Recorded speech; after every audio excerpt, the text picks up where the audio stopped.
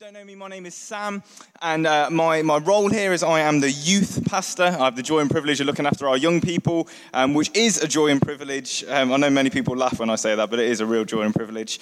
And today, we're going to be looking at what is quite a relevant topic and how God has called us here at Christchurch to be a thankful people, okay? So this is part of our ongoing series that we've called Jesus Culture, the culture that God has called us to be and to live in as a people here together in Christchurch. And I couldn't help but smile to myself when I was preparing this sermon because I couldn't help but think that this is the most British sermon ever preached on a Sunday morning. It's so polite and it's so well-mannered, but you'll be glad to know that I'm not going to be berating you.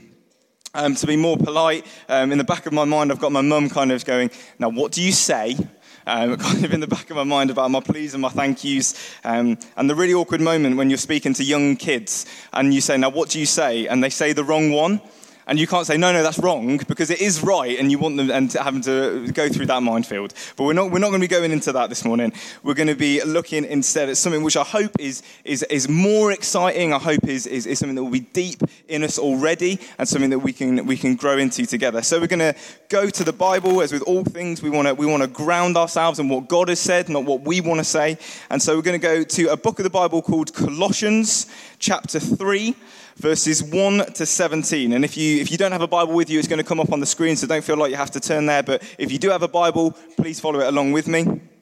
And whilst people are turning there, just going to give you a bit of context, okay? Just to give you a bit of an understanding where we find ourselves. So this book is written to a people in a place called Colossae and the area surrounding that, which is just modern-day Turkey, okay? And this is written by the Apostle Paul, okay? And basically what Paul is writing to combat some teaching that started to come into the church in Colossae and in that area where they say, hey, you need this sort of thinking and this sort of teaching to really understand God, and actually trying to add something in to the message of Jesus to make it something different from what Paul and what the apostles and what Jesus himself taught. And so when we come to chapter 3, Paul has just finished kind of just saying, no, Jesus is God. He's the only way to God. And he's kind of finished that sense of the argument and done it very well, I might add. And now he's kind of coming to this place where he's gone, so if God is this, all that we've said he's going to be, then being a Christian and following Jesus is going to look like something. It's going to look like something. And so this is where we find ourselves this morning. So please read along with me, starting in verse 1 of chapter 3. If then you have been raised with Christ, seek the things that are above, where Christ is, seated at the right hand of God.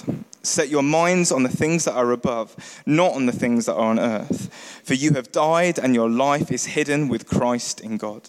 When Christ, who is your life, appears, then you also will appear with him in glory. Put to death, therefore, what is earthly in you: sexual immorality, impurity, passion, evil desire, and covetousness, which is idolatry. On account of these things, the wrath of God is coming. In these you too once walked when you were living in them, but now you must put them all away: anger, wrath, malice, slander, and obscene talk from your mouth. Do not lie to one another, seeing that you have put off the old self with its practices and have put on the new self, which is being renewed in knowledge after the image of its creator. Here there is not Greek and Jew, circumcised and uncircumcised, barbarian, Scythian, slave or free, but Christ is all and in all. Put on then, as God's chosen ones, holy and beloved, compassionate hearts, kindness, humility, meekness, and patience, bearing with one another, and if one has a complaint against another, forgiving each other, as the Lord has forgiven you, so you must also forgive. And above all these, put on love, which binds everything together in perfect harmony. And let the peace of Christ rule in your hearts, to which indeed you were called in one body, and be thankful. Let the word of Christ dwell rich in you richly, teaching and admonishing one another in all wisdom, singing psalms and hymns and spiritual songs with thankfulness in your hearts to God. And whatever you do in word or deed, do everything in the name of the Lord Jesus, giving thanks to God the Father through him. Brilliant. So Paul has just spent some time just separating. Thanks, Sam. Just separating what it means to be kind of what life was like before Jesus and what a life in Jesus will look like, okay? And what we find him concluding at the end of those verses is that a life of following Jesus is going to be characterized by being thankful. So we find in the last 3 verses there that Paul just hits that point home. Be thankful. In thankfulness. He's beating this point home about the idea that a life of following Jesus is going to be characterized, it's going to be shown in a life that is thankful. And I guess the question that you'd come to then is, so what is the motivation? So we've just read all of this about what Paul is saying. And what is Paul saying is the motivation to be thankful? Why would you be thankful? What does it mean to be a thankful people? And why is that important for you as a people? And what Paul has done brilliantly is he builds this almost, this argument answer all the way through these verses where he goes, because of this, this is the action. Because of this, this is the action. And he builds it all the way through and then concludes, so you've got to be thankful because that's what it looks like.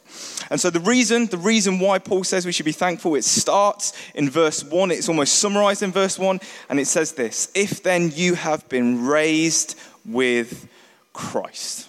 Okay, that's Paul's big point. We are thankful because we are raised with Christ and what that means and what that looks like. And the brilliant thing is that we have the best possible analogy for this morning in baptism. Okay, baptism is that analogy. That's exactly what baptism is doing. It's showing that as people go down into the water, they're dying to their old self, their old way of life, the sin, the mess, the things they did against God, against others, against themselves. And then as they come out of the water, they're symbolizing them being raised with Christ into newness of life with him, okay? Newness of life with him. And that is the analogy that God has given in baptism.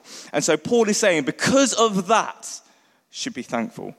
And then he just unpacks this. He unpacks what it means. And then, you see in verse 3 what it talks about in terms of him saying, you've died to your old way of life. Died to your old way of life. That stuff that used to separate you from God, that stuff that used to harm and affect other people, that you've died to that. That's no longer alive in you, but dead in Jesus. And then that newness of life is not just knowing life now, true life, real life now, but also knowing life in the future, eternal life in the future. It says in verse 3 that their life is hidden with God.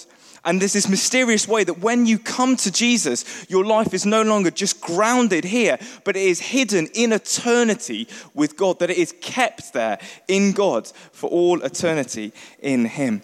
And he builds again on this point, and he will continue to build on this point. And so in verse 4, he says this idea that when Jesus returns, that those who have been raised with Christ will be with him in that return. They'll be caught up into what he's doing. And so the Bible calls this the new creation. And it says that when Jesus comes back, and he is coming back, that when he comes back, that he's coming to renew all things. That the whole earth, everything in it is going to be renewed to perfection, to the way it always should have been before sin and death and everything else entered the world, that it's going to be renewed to that. And for the Christian, those who've been raised with Christ, they are caught up into that perfection, and they will be with God where heaven comes down to earth and God dwells with man once again. That the Christian who is raised with Christ is caught up into that. They're in that, they're with that. That is part of who they are. That's an assured hope, something that they can take to the bank, that is something that's going to happen. And in that place, there's no more tears, there's no more pain, there's no more sorrow, there's no more death, and there's no more sin. It's a perfect place that those who are raised with Christ will be with Christ as he comes again.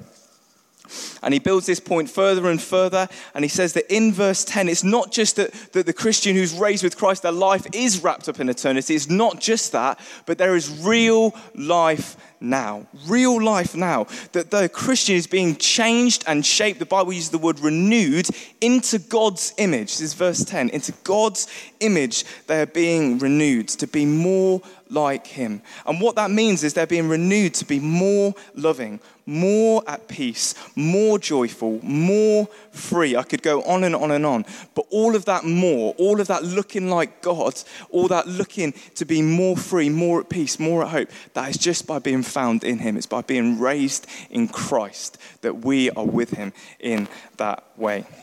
And then it says in verse 11, and this has a corporate kind of application as well. It says in verse 11 that there's nothing that can separate people from God. So no one can come to God and say, because I was born in this country, or because I was born in this way, that I have a greater right to be with God. What Paul says in this list here of Greek and Jew and circumcised and uncircumcised and that list of people, what's going on for the people that would have heard that is that they're hearing that it doesn't matter what nationality you have, what birthright where you've been born into. It doesn't matter whether you've lived morally and towed the line every day of your life, or whether you have lived shamefully and made a shambles of your life. It doesn't matter even how kind of the social status that you're born into. It doesn't matter whether you've been born, the old saying, with a silver spoon in your mouth, or whether you've been born into abject poverty. There is no one who has a right to come before God more and say, oh, I should be saved first. I've got a better place at the table.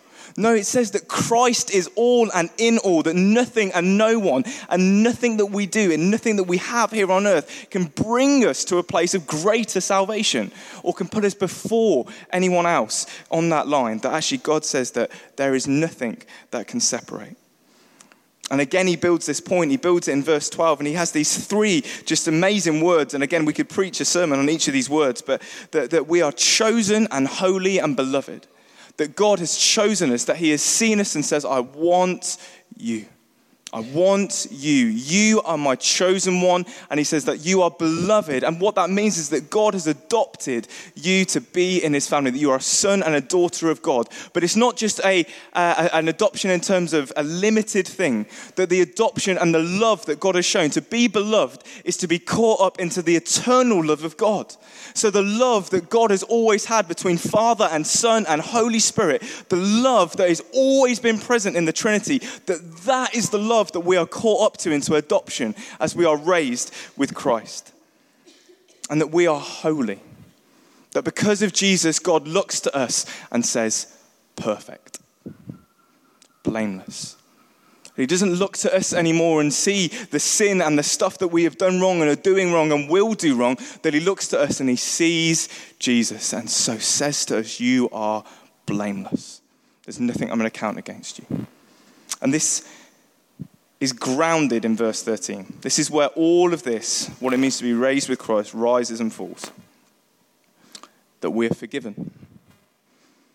That those who are raised with Christ are forgiven. That through Jesus' death on the cross, that the punishment for sin, the wrath of God, the righteous wrath of God that was coming against those who rebelled and hated him and did things against him and other people, that was paid fully, completely, totally on the cross.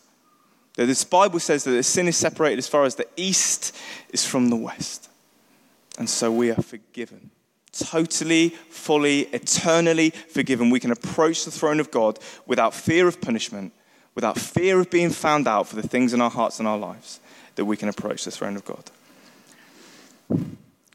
And Paul's conclusion then is that a people of whom all of that is true are a people that will be thankful. It's a logical conclusion. That as Paul builds this argument, he builds to this point of course, gratitude.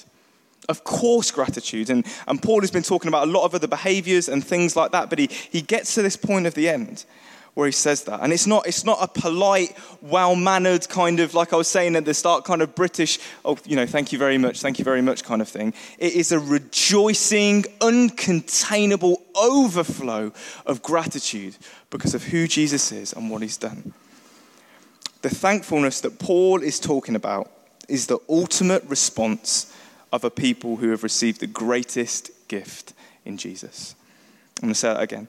The thankfulness that Paul is talking about is the ultimate response of a people who received the greatest gift in Jesus. And it's a lifestyle. It's a lifestyle. It's an attitude. It's a soul state. It's a way of being. It's not something that is just a response every now and then. It's a way of being. It's a way of life. It's a way of living.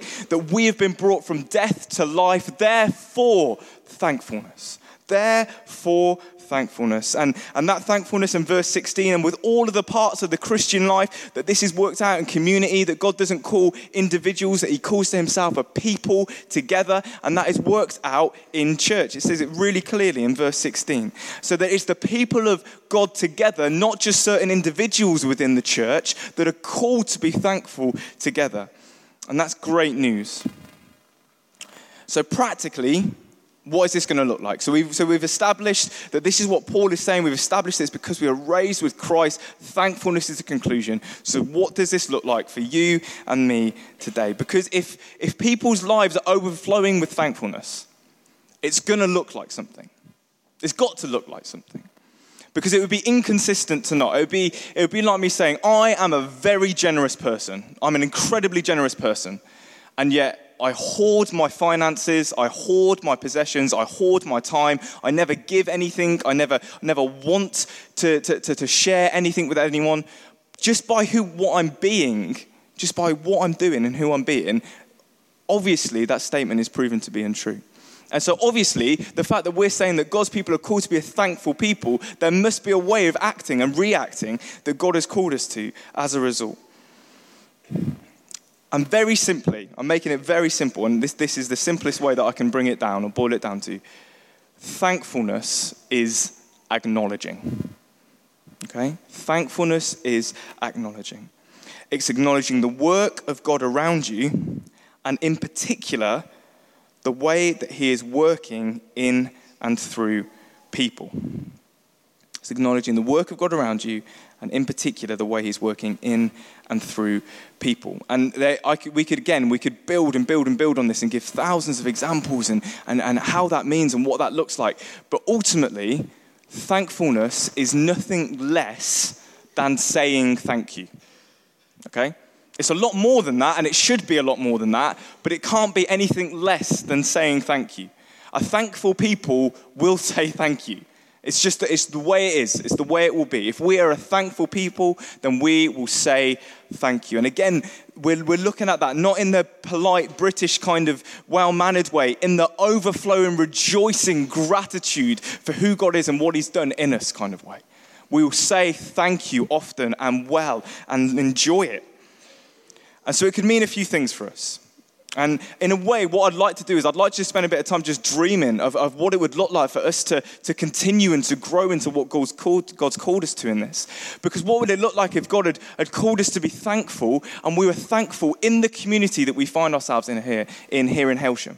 What would it look like if, as we went about our daily lives in work and on the street and having a cup of coffee and having a beer with a mate and all that sort of stuff, but that we were genuinely just overflowing with thankfulness and gratitude? I think people would be encouraged. I think people would feel valued. I think people would feel like they've been seen.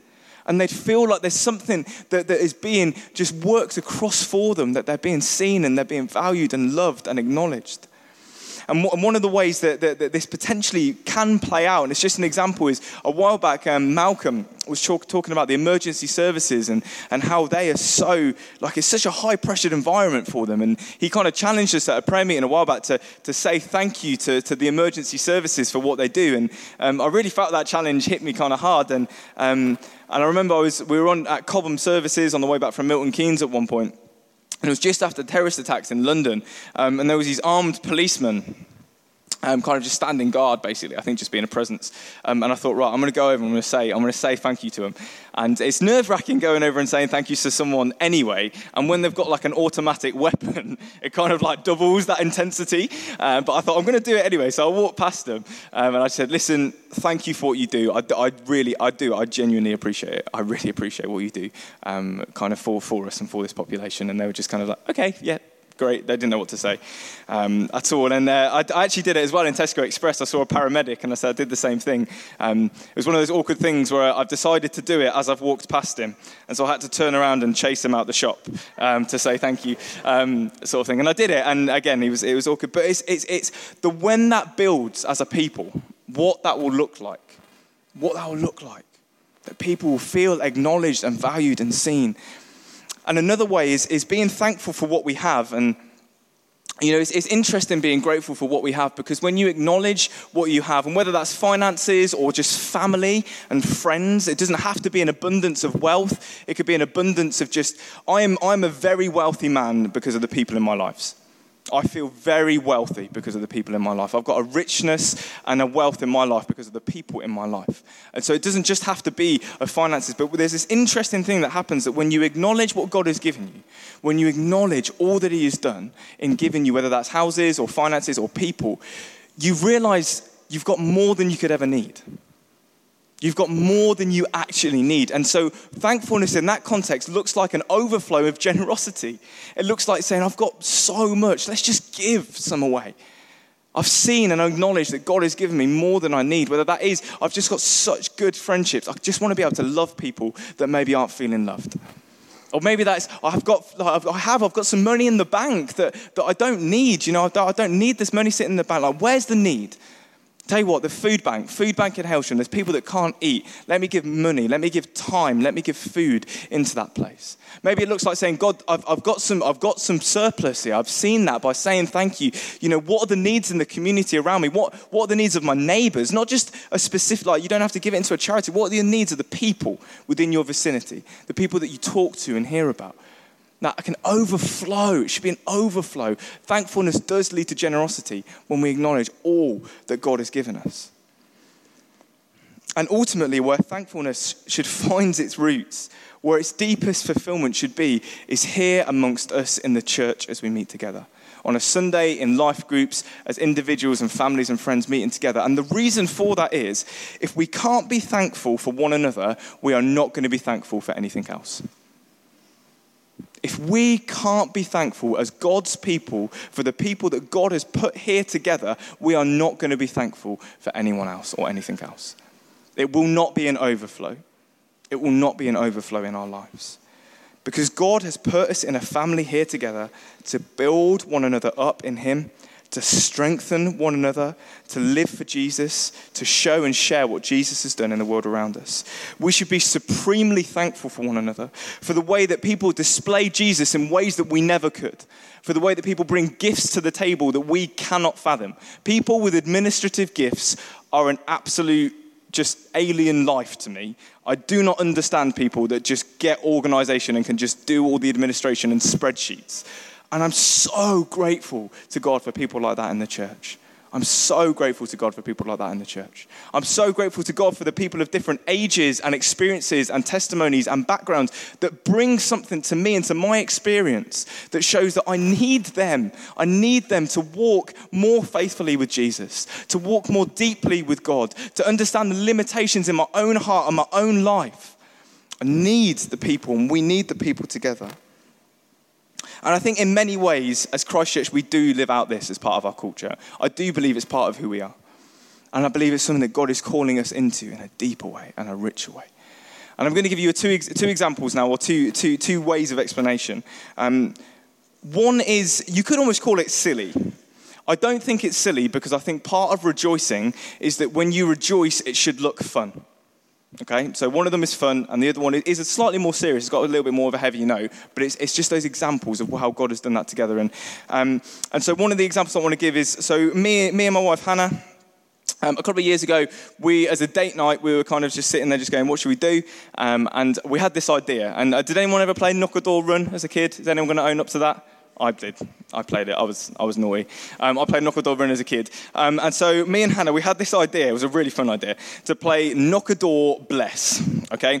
And I remember. So the plan was we were going to go into Tesco's and we bought all this just treats, just chocolate and stuff like that. And we were like, what we're going to do is Hannah's going to be the getaway driver. And I had a cough at the time, and I don't know how I managed to be the person running around. But anyway, so Hannah was going to be the getaway driver, and I was going to put the parcel on the door, knock on the door, and then pelt it as fast as I could to the car. And basically, we're going to try and get away without being seen. And I remember it lasted all of 2 minutes because Jodie and Joe kind of saw us because we weren't very subtle in kind of getting away. So it lasted all of 2 minutes. But it was a real fun thing. And all that came out of is, as we were sitting talking together about what we wanted to do that evening, we were just talking about how grateful we were for the people that God had put in our lives. Just friends. Obviously, we didn't get around the whole church. I wish we could. We'd have been up all night. But just the people that God had put in our lives, who we just wanted just to say thank you to feel acknowledged and blessed. And the other example is when stuff goes wrong, or when things get hard here, people get around one another. People get around one another, and they help. Many of you will know that me and my wife Hannah, we just had a baby, and we did not cook for 3 weeks. For 3 weeks, we did not cook. 2 weeks, we were brought food, and we had such a surplus of food from the other 2 weeks, we just brought stuff out the freezer for another week. And it was amazing, and it was so helpful. And there's been much harder and much more difficult situations that people have found themselves in. But what you find is that after that, there's just this overflow of gratitude. Just people are just so thankful to be together, to be part of a community together. They're so grateful for it. And it's part of who we are and part of who God is calling us into. Ultimately, though, the greatest purpose of us being thankful is bringing glory to the one that we're thankful to. Psalm 69 verse 30 says, I will magnify him with thanksgiving. And as we acknowledge all that God has done, all that he's doing, all that he will do, we're magnifying the name of God. We're bringing glory to him as we thank him and praise him for the things and people and circumstances that we find ourselves in our lives. We're giving him the glory that he's due, that he's worth. We bring God the glory when we're thankful for the people in our community. We bring him glory when we're thankful for that. We bring God glory when we're grateful for all that he's given us, and we glorify God as we're grateful for the people who he saved us into here at Christ Church. I'll close this morning with the words of Paul in verse 17. Whatever you do, in word or deed, do everything in the name of the Lord Jesus, giving thanks to God the Father through him. Amen.